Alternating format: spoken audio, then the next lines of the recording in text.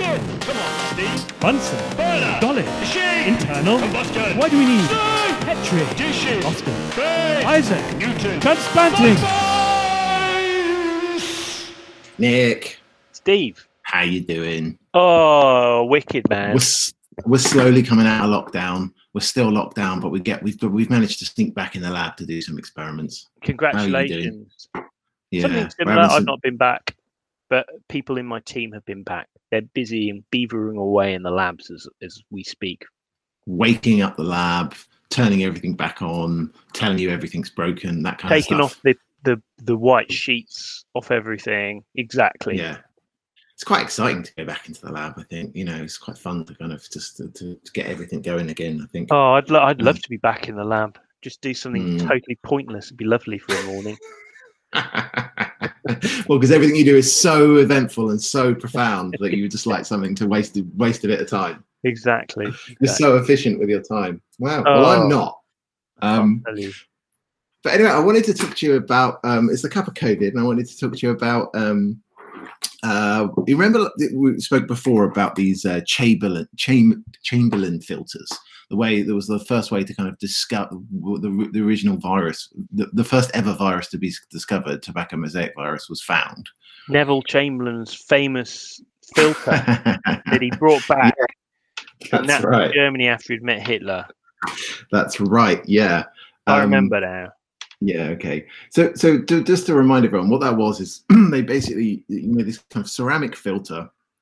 And people realised that we spoke about Bierzenik, who was one of the people that was involved, and Ivanovsky. They were the people that used these filters to be able to take viruses that they didn't know they were viruses at the time, and pass them through the filter. And afterwards, the liquid was sterile in the sense that it wouldn't grow bacteria or anything like that, but it was still infectious. I.e., if they then put that back onto a plant, it would then get infected again. And so they came up with this term. This was contagium vivium fluidum, right? This soluble living germ. That was how they described it, right? And that was great. And and that went on to become, eventually we now understand as tobacco mosaic virus. And the reason it works, obviously, now we understand this, is viruses are much smaller, and they're so small that they can go through this filter in a way that bacteria can't. The bacteria got stuck in the ceramic filter. Bacteria are peas in the colander, and the viruses are like bits of rice or something. Little nuggets that are smaller than the holes in the colander. Exactly right. And so but then I was thinking, okay, if that was the first one, the first virus, what was the first human virus to be discovered? So I had a bit look at that. Do you know what it was? No. It's yellow fever. Oh. And so yellow fever was discovered in the country. What is yellow fever?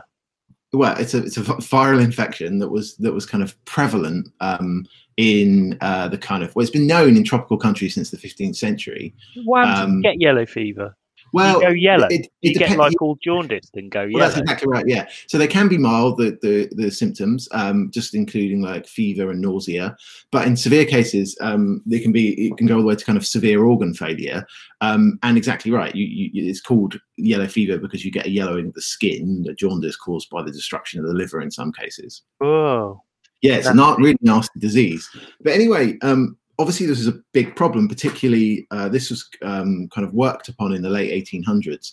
The first person to really think about how it was transmitted was a Cuban physician called Carlos Finley in 1880, and he suggested that that this was all it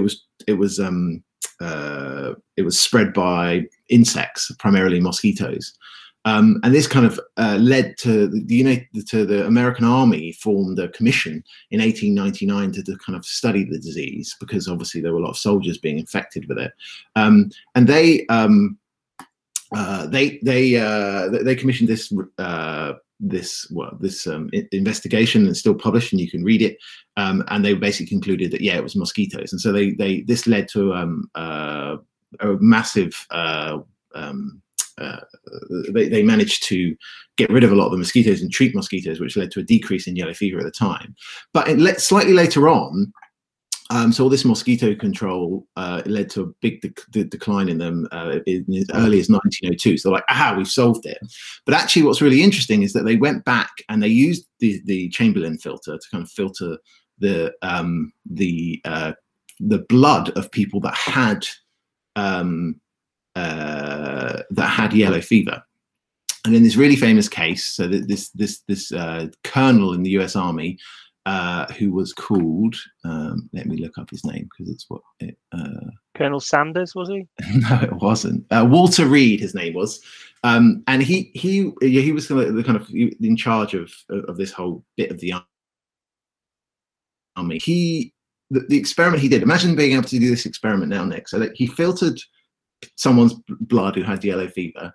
That sounds really hard to filter someone's blood. Well, sorry, you centrifuge out. You centrifuge out the cells, and then you filter the remaining serum. Right. And then he just injected the serum into 3 healthy volunteers, 2 of which went on to contract yellow fever. Cool. And so that was his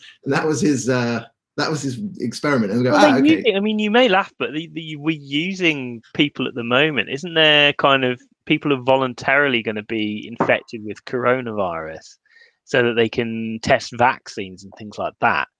I guess so. Yeah. I mean, coronavirus is not quite as dangerous as yellow fever, but I guess if you're fit and healthy and you get coronavirus and they want to test it, then the chances of you getting really ill are minuscule.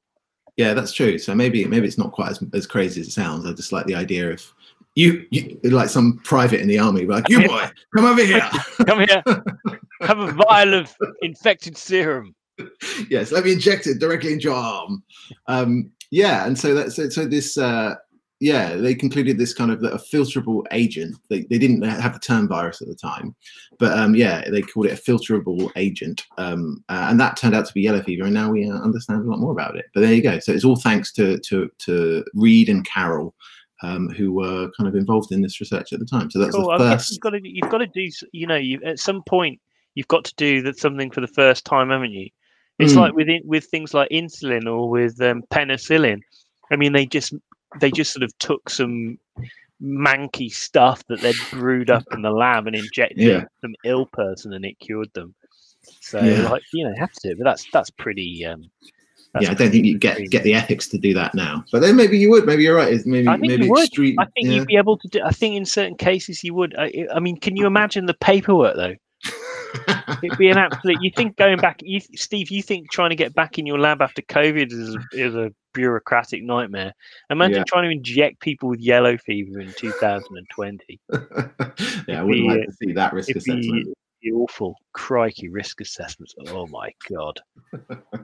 Sorry, I just need to leave to be sick.